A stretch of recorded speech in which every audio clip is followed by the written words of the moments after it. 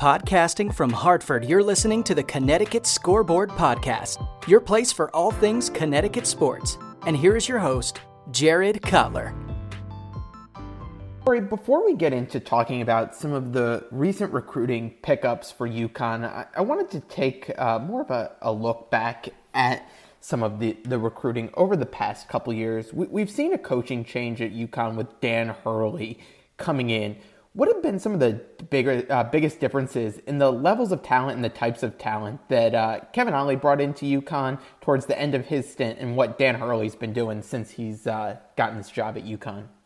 Yeah, I think, honestly, I don't think it's a giant rift between where they were to where they are now. Kevin Ollie was, the injury to Alterique Gilbert really hurt. Some late bloomers really didn't pan out as much.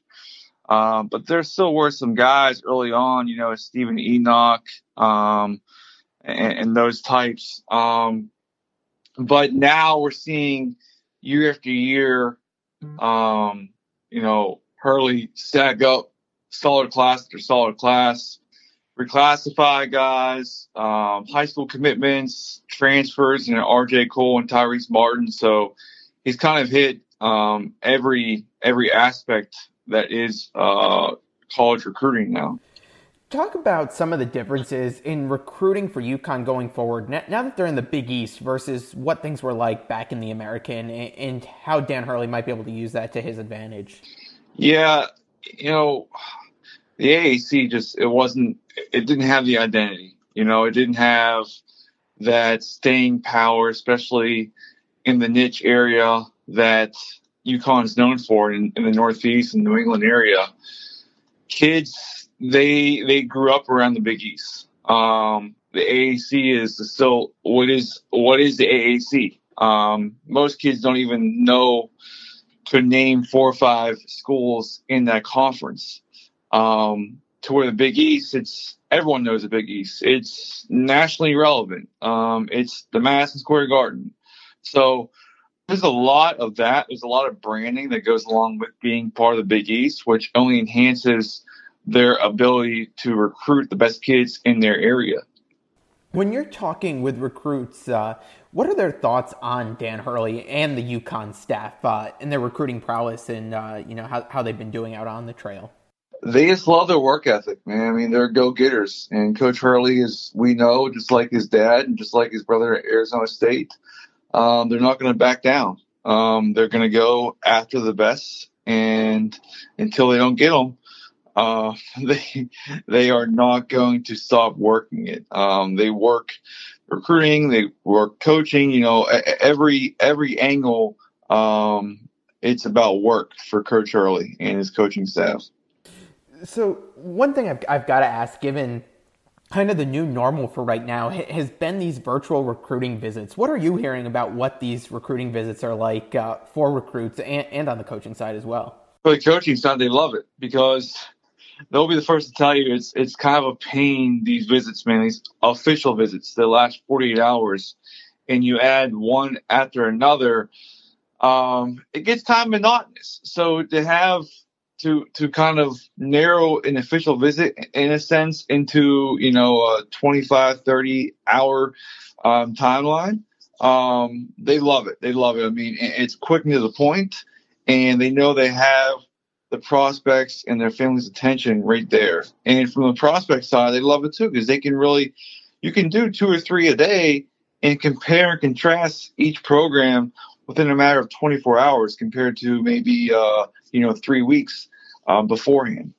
Yeah, definitely interesting, and definitely the way Coach Hurley really interacted of late with their most recent recruit that has verbally committed, and that's in Sonogo. Can you talk a bit about that process and how that went down? It seemed like he was pretty much a Seton Hall favorite for a while, and then UConn had still been pursuing him, and ultimately came out on top towards the end here. Yeah, I think just the relatability he had with that coaching staff there and Coach Hurley, and having his ties in the Jersey area. And I think RJ Cole, the relationship there, having someone that's been there, done that, sitting out for a full year at UConn, speaking highly about that program. That definitely worked in their favor for sure. What do you think he'll bring to the team next year in terms of his abilities on the court? From a skill set perspective, he's definitely improving. He's definitely getting better as a 12-foot and in producer. He's better with his facing the basket, hitting the open jump shot. But his bread and butter is still doing work around the rim. I mean, he's a great rim runner, blue-collar kid, works his tail off.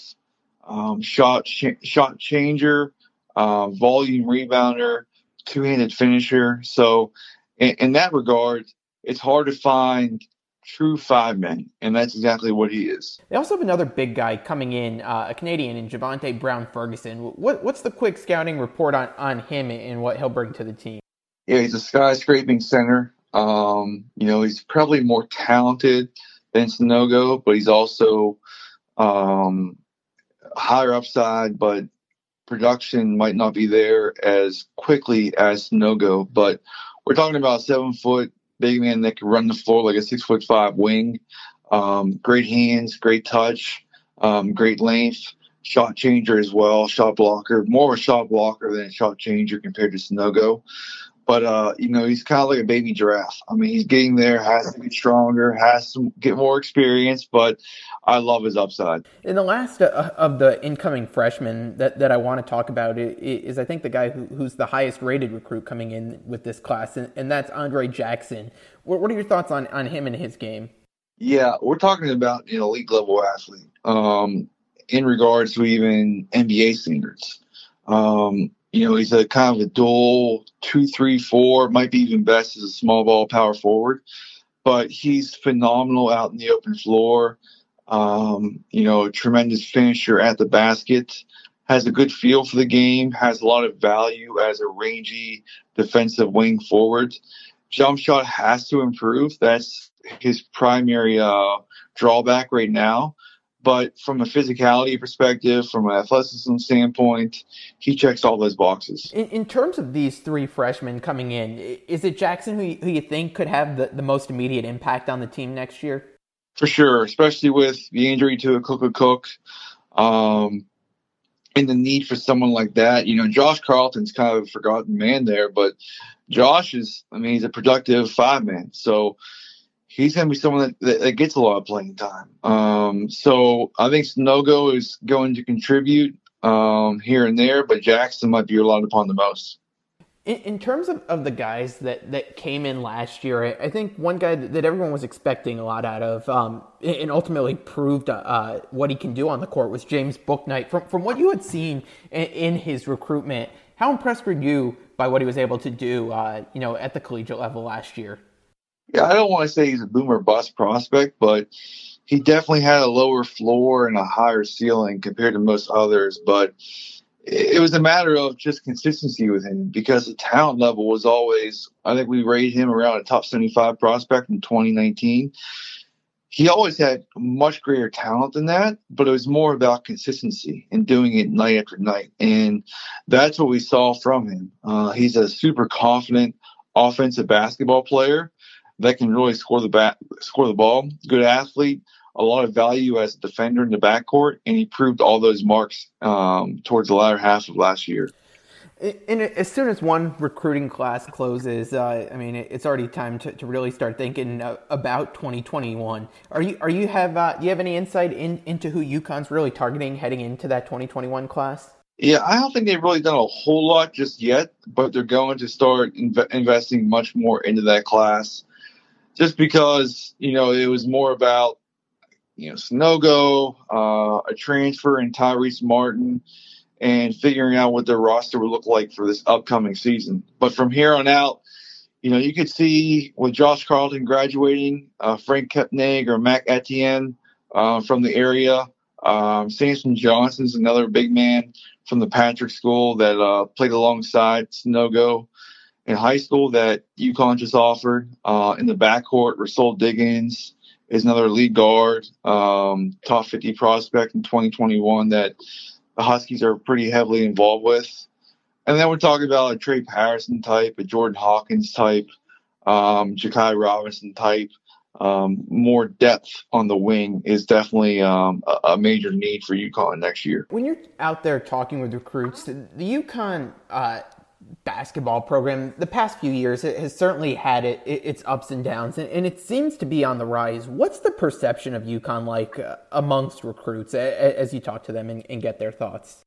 Just like what you said, I mean, it's on the rise. I mean, it's definitely a program that is it reverberates throughout some of the best with some of the best prospects in the younger classes. They're getting to become accustomed to what Dan Hurley's about and that blue collar mantra and what UConn basketball was about back in the mid and early in the 2000s. So I definitely think it's on the uptick, and we're seeing that with the recruiting wins that they've had of late. And I'll get you out of here with this question. How has the recruiting game changed for coaches? Because I know you talked about it earlier about Hurley having to really hit on all different levels, whether it's freshmen, transfers. How has that game changed with the amount of recruiting they're having to do, not only looking for incoming freshmen, but throughout transfers and those types of players? Yeah, it is just so fluid right now with the transfer round. The transfer portal is the number one thing anymore during the springtime. And if this one-time transfer rule does go through, not this year, but probably next year, it's going to put even a greater emphasis on the transfer realm and taking prospects that might not be getting it done elsewhere or might not be happy elsewhere or are better than the level they're playing at. That's probably the biggest, the highest level that needs to be really tapped into further and further is that transfer realm. High school kids are always going to get some love, but it's that transfer realm that's what it's all about. And also the name, image, and likeness that adds another layer to this all is how do you throw out your program to these top prospects and add it to your recruiting pitch? And that's the giant question mark for a lot of schools right now. Corey, I lied. I've got one more for you that I'd be remiss to not ask here. What are you hearing in terms of these prospects and recruits about that jump to the G League and what's going on there? It seems if you're online, it's either the death of college basketball or it's going to be okay. What are your thoughts on how that stands? Yeah, it's far from it. I mean, as of right now, this is a select program. It's for the top 4, top 5 players out there. This is not a blanket 30 or 40 kid program. It could be down the line. It could be a 20 to 25 prospect program. That's down the line. And that's if the one and done rule is still in effect 3-4 years from now. As of now, it's about a select few. Now, is there a trickle-down effect? Yes. It's going to take a player away from a Duke in Kentucky, which might take away a player from a UConn or Louisville, which might take away a player from George Washington and Fordham. But as of now, the college game might miss on a couple prospects. Jalen Green's transcendent. Daishen Nix would have been awesome at UCLA. But this is definitely not the end of the death of college basketball as we know it. Awesome. Corey, I really appreciate the insight into all things recruiting. Thanks for coming on. Definitely. Thanks for listening to the Connecticut Scoreboard Podcast with Jared Cutler. If you like the show and want to know more, check out the podcast on Twitter at CT Scoreboard Pod, the host at Jared Cutler, and find us on Facebook at the Connecticut Scoreboard Podcast. Finally, if you enjoy what you're listening to, rate and review us on iTunes. Thanks again for listening.